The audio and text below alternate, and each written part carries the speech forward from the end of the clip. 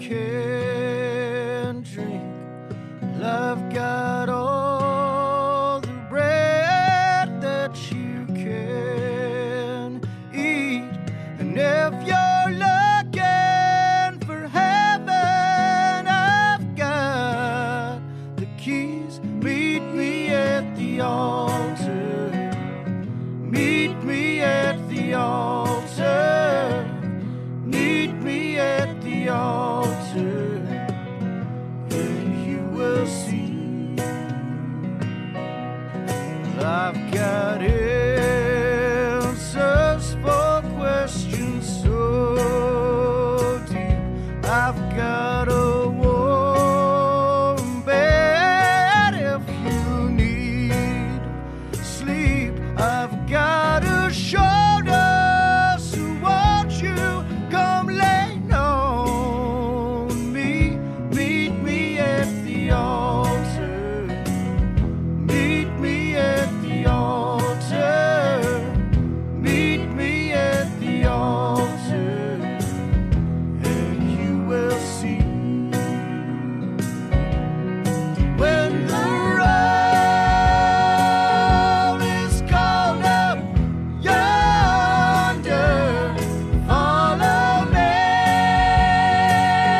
We'll walk together.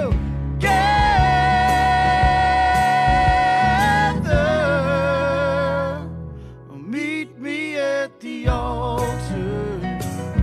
Meet me at the altar. Meet me at the altar, and you will see.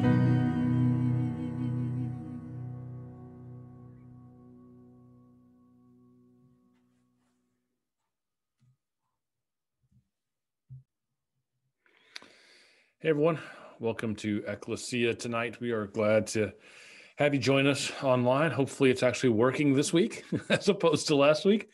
But if you happen to be joining us for the first time, we're especially glad to have you here. We look forward to, in the near future, hopefully meeting again in person in a safe way, as ideally the numbers will keep going down and we feel like we can be safe and all meet in the building on Sunday nights at 5 o'clock, where we use the space at Parkway Heights Methodist Church. But we are a non-denominational community. We're a community that's committed to serving our neighborhoods and leaving this world a little better than we found it, and following the teachings of Christ together. So if you're looking for a place, know that you are welcome, no matter who you are, where you're coming from, what's going on in your life. You're welcome to be a part of things. So we actually, entering into February this year, we're actually doing something a little different than we've ever done before. We're going to make some attempts to honor the month of February, Black History Month, and what that means for us as a church and for the faith in general. This year has been hard in a lot of ways for doing church. There's a lot of, we haven't been able to meet in person. I've been preaching to a computer screen for a year, which is terrible. And so as hard as it has been in some levels, it's also been really good for our small groups. It turns out Zoom it just lends itself towards small group studies. And so we've had these great small groups and book studies that have been going on. And from those groups, we've had a lot of discussions and suggestions that came out from those groups that we're taking to heart. And so one of those suggestions and conversations that came out of some of the studies were that we at Ecclesia should be more intentional in our practice of listening to and highlighting both current and historical voices of our brothers and sisters of color, because it's important to us, because there's much to learn there, and because historically they haven't been heard to the degree they should have been, right? And we strive as a community. One of our basic kind of ethics and convictions as a community is that we reserve a spot at the table for anybody and everybody. All are welcome. We believe that God's love is unconditional, that God couldn't love you any more or any less than God does right now. These are all things that we believe and we try to practice. And it only makes sense for us to make sure we are listening to the witness of all of those who are at the table, particularly those who have not traditionally had a seat of honor at the table in Christian history, right? And so for the month of February, we're going to turn our eyes and ears towards those voices. And you're going to hear their stories. You're going to hear some things that you may have known or may have been unknown to you about the heroes of Black history and the American church history. And we're going to talk about the witness of the Black members of our family through their experience and history and theology and practice and all those things. So this will be a little different than our normal, here's the lectionary text, here's a talk, see you next week kind of thing. But I think it's going to be good for all of us. I'm excited about it. And before we get into a short reflection on really the inherent dangers of practicing a faith that does not listen to the entire family, I'm grateful that we're going to get to hear for a couple minutes from Sharon, as Sharon takes the time, as she's going to each week in February, takes the time to introduce us to some stories and some voices and some people that we should be listening to and paying attention to. So I'm going to let Sharon take that, and then we'll be back in a few minutes to talk about listening to all the voices in our story. All right, Sharon. Hi, everyone. Sharon here. I am excited to talk to you about Black History Month. Okay, if you've been around me for longer than 5 minutes, you know that history is my favorite subject, Black history specifically, and Mississippi history on top of that. So let's start here. Knowing the past opens the door to the future. Black History Month was set aside to acknowledge and celebrate the many contributions and achievements of African Americans in this country. There are so many inspiring stories that can pour into us today. And that's what this month really is all about. But aside from the celebrations, it's also a month that was set aside to make all Americans aware of the struggle for freedom and equality that happened on this soil. So I believe that history teaches character, empathy, and a better understanding of how we got to where we are today. If you are confused about circumstances today, take a look at the past, and it will literally show you a window of how we are where we are today. So I'm going to encourage you to take this month to research a story you may not know.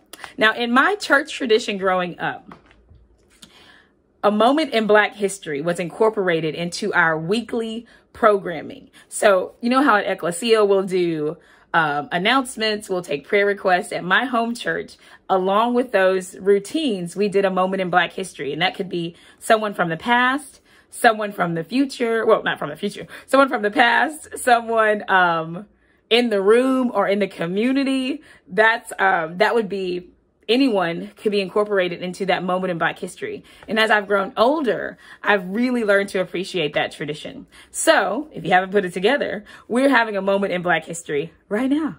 I know. So today I want to talk to you a little bit about Frederick Douglass. Frederick Douglass is one of the most influential civil rights advocates of the 19th century. What do we know about him? He was born into the system of slavery in the year of 1818. He made a daring escape north as a young man, and he wrote 3 best-selling autobiographies and went on to become one of the nation's most powerful voices against human bondage. And that is how we'll define slavery. So what is his legacy? So the truth is, Frederick Douglass lived the same time as Harriet Tubman, but most of us know a little bit more about the contribution of Harriet Tubman, and it's harder to figure out what the contribution was for Frederick Douglass. So this is going to be a brief moment, but I encourage you to dive a little deeper. But I would say that his lasting legacy is that he relentlessly spoke the truth. He never shied away from hard truths, and that's why we know his name today. So with those autobiographies, he would travel. He traveled the United States and even in Europe, and he was able to give a first-hand account on what the system of slavery was like in America. He spoke about families being ripped apart, about physical violence, and truthfully, he was fearless in blasting the hypocrisy of a nation that says liberty and justice for all in a system that enslaved him. So, but what I will say about Frederick Douglass is he believed in the ideals of America, and he believed that in order for America to thrive, that we have to speak the truth and that the conscience of the nation must be awakened. I'm going to share with you one of the truths that he spoke. This is a quote from him about the 4th of July. What to the American slave is your 4th of July? I answer, a day that reveals to him more than all the other days of the year, the gross injustice and cruelty to which he is the constant victim. To him, your celebration is a sham. Your national greatness, swelling vanity. Your sounds of rejoicing are empty and heartless. Your shouts of liberty and equality, hollow mark. Your prayers and hymns, your sermons and thanksgivings are to him a mere fraud, a deception and hypocrisy. There is no man beneath the canopy of heaven that does not know that slavery is wrong. The hypocrisy of the nation must be exposed, and its crimes against God and man must be denounced. That's a little truth for you from Frederick Douglass. He also went on to publish his own newspaper for 16 years. It was called the North Star. And with that, again, it was always about putting the truth out. He also supported Harriet Tubman and the Underground Railroad that helped people escape north. So in the Civil War, he also had the ear, or before the Civil War, he had the ear of Lincoln and encouraged him, one, to push the Emancipation Proclamation, but also to allow Black men to enlist to aid the war itself. So I'm going to conclude this moment in Black history by saying that Frederick Douglass, of all the inspiring things that he did in his work, the fact that he was able to speak truth will always be the thing that we should remember about him, that he was fearless in speaking that truth. And that remains to be probably the most compelling thing about his life. His life should, in return, compel us to do better, compel us to vocalize those truths, even if they're hard, and to do our part in the ongoing pursuit of justice. Happy Black History Month. I'll see you guys again soon. All right, thanks, Sharon. All right, before we get into the talk, I do want to acknowledge something to you. I can think of very few, probably nobody, less qualified to voice the Black experience than me. So I am fully aware of the irony of me being the one on these recordings in February, kind of teaching things. And I want you to understand that. I fully realize that all I can do, the best I can do, is reflect from my own experiences. And I do not pretend to be speaking on behalf of anyone I am not. So, in years in the future, I think we're going to go about this a different way, maybe each year. But with that said, I do want to talk about some of the profound impacts of the theology and witness and practice of the Black Christian tradition, that it has had, the impact it's had on me as a white minister, and the impact I think it should have on you. You heard about Frederick Douglass, who his story is just incredible. There's actually a new biography that came out not too long ago. It's extremely long. Audiobook is really good, but it's extremely long. And so much about his life is fascinating and interesting, and his experiences are pretty unbelievable. And there's a quote that he has that's from one of his autobiographies that is one of the most jarring quotes I had ever read when I came upon it. And it's one you may have heard before. It's relatively famous. But as someone who had experienced slavery and the horrors therein, and who was practicing the same faith as those who had so violently oppressed him and his family and his people, Frederick Douglass said the following when he had kind of been having a conversation about religion. He said this: "What I have said respecting and against religion, I mean strictly to apply to the slaveholding religion of this land, and with no possible reference to Christianity proper. For between the Christianity of this land and the Christianity of Christ, I recognize the widest possible difference, so wide that to receive the one as good, pure, and holy is of necessity to reject the other as bad, corrupt, and wicked. To be the friend of one is of necessity to be the enemy of the other. I love the pure, peaceable, and impartial Christianity of Christ. I therefore hate the corrupt, slave-holding, woman-whipping, cradle-plundering, partial and hypocritical Christianity of this land. Indeed, I can see no reason but the most deceitful one for calling the religion of this land Christianity. That gets at what might be one of the most jarring and disturbing images and thoughts for me personally.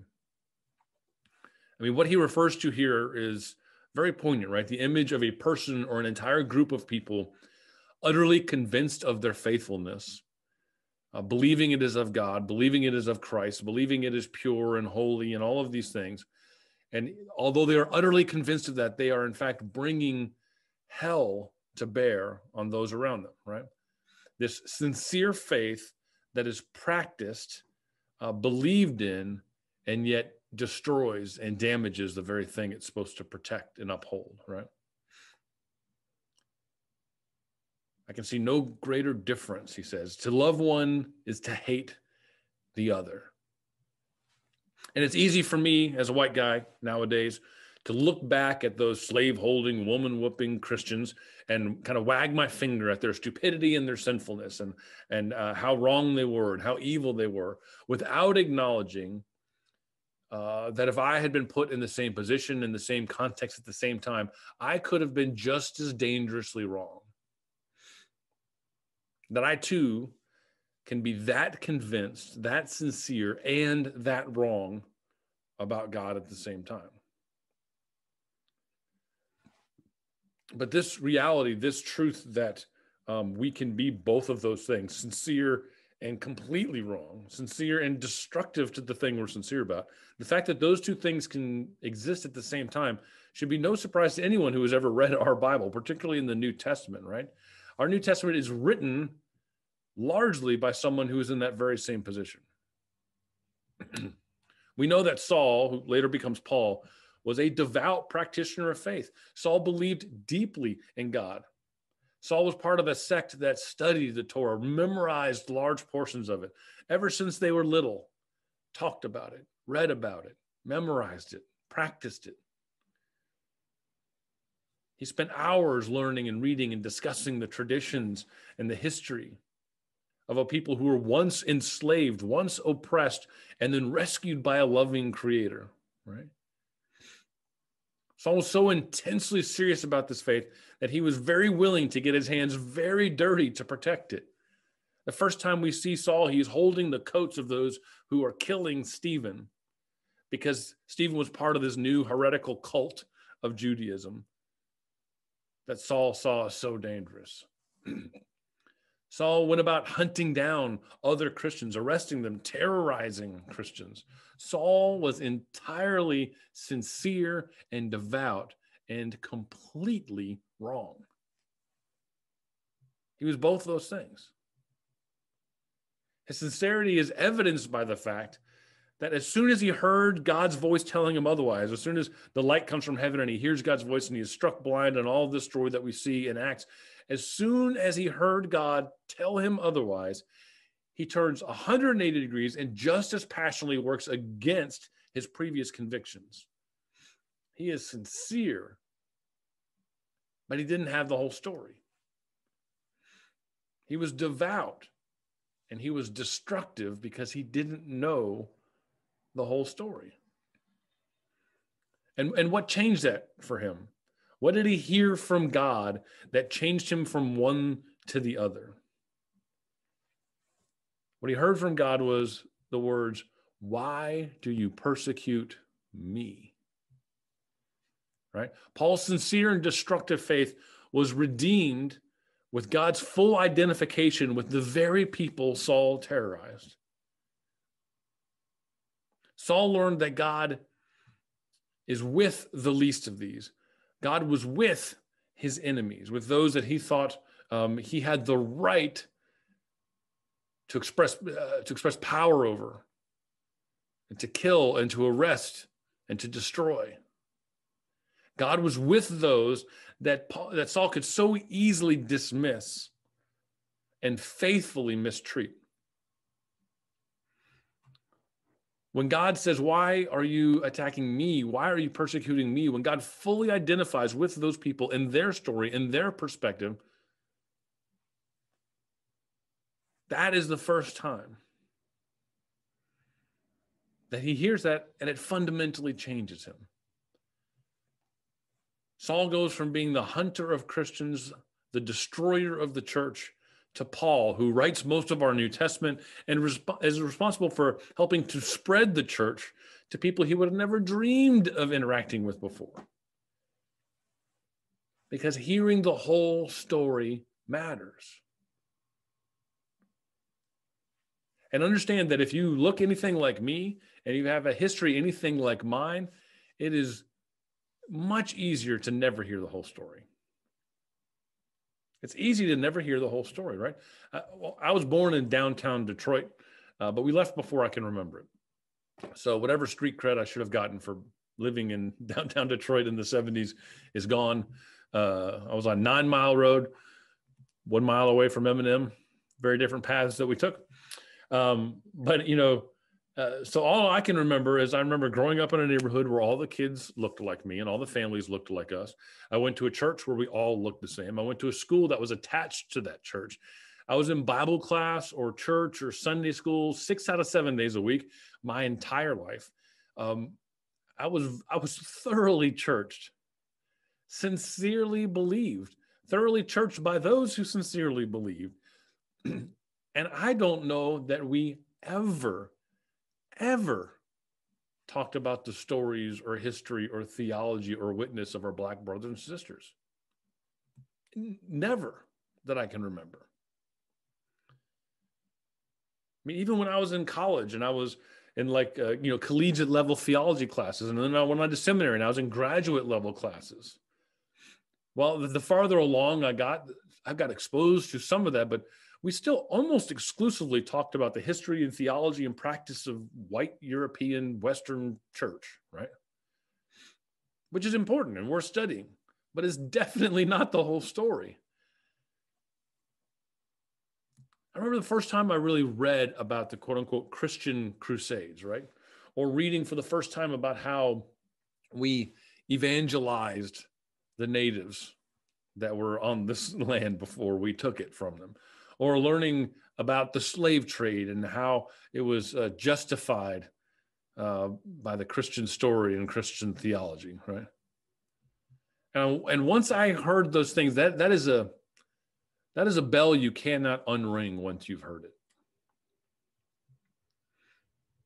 Because the whole story matters. And when you have not heard the story from the perspective of those who are victimized by it, when you've not seen your theology, your faith, and your practice through the lens of those who are most hurt by it, when you don't realize that God identifies clearly and unapologetically with the oppressed in every story, then you run the risk of having a religion that is probably very sincere, but also sincerely wrong, and likely destructive to the very thing you think you're protecting and honoring. This is the Christian story. And we'll get into this more in the weeks to come. And I'm not going to go long here. I know it's Super Bowl night and all that. But hearing the whole story matters. Saul was attacking the very God he imagined he was honoring. You and I have that same capacity. And we fight that temptation, and we fight that possibility of doing of causing destruction to that which we are trying to honor and be faithful to by listening to the whole story.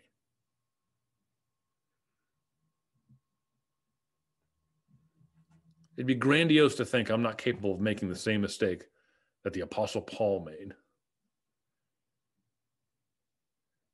And so this month, as we do this, I want you to understand, I don't think it's important to listen to our brothers and sisters of color because it's February and it's, progressive and, it's the woke thing to do nowadays. Those are honestly not terms that really mean anything in Christian theology. I think it is necessary that we listen to those voices because it is faithful to God. Because it is the only faithful way to practice our faith. So that's what we're going to do. For the next few weeks, we're going to listen to those voices. You may be very familiar. They may be old voices to you. They may be the voices in which your entire Christian history is grounded. And that is great. I hope it's a good reminder of the roots of your faith. And this may be the first time you hear some of this. And I hope that you will listen. I hope that you will open yourself up to the other side of the story. But this is what we're going to do for the next couple of weeks. I'm really glad you were here tonight. Thank you for joining us. And we will hope to see you again soon. Peace be with you.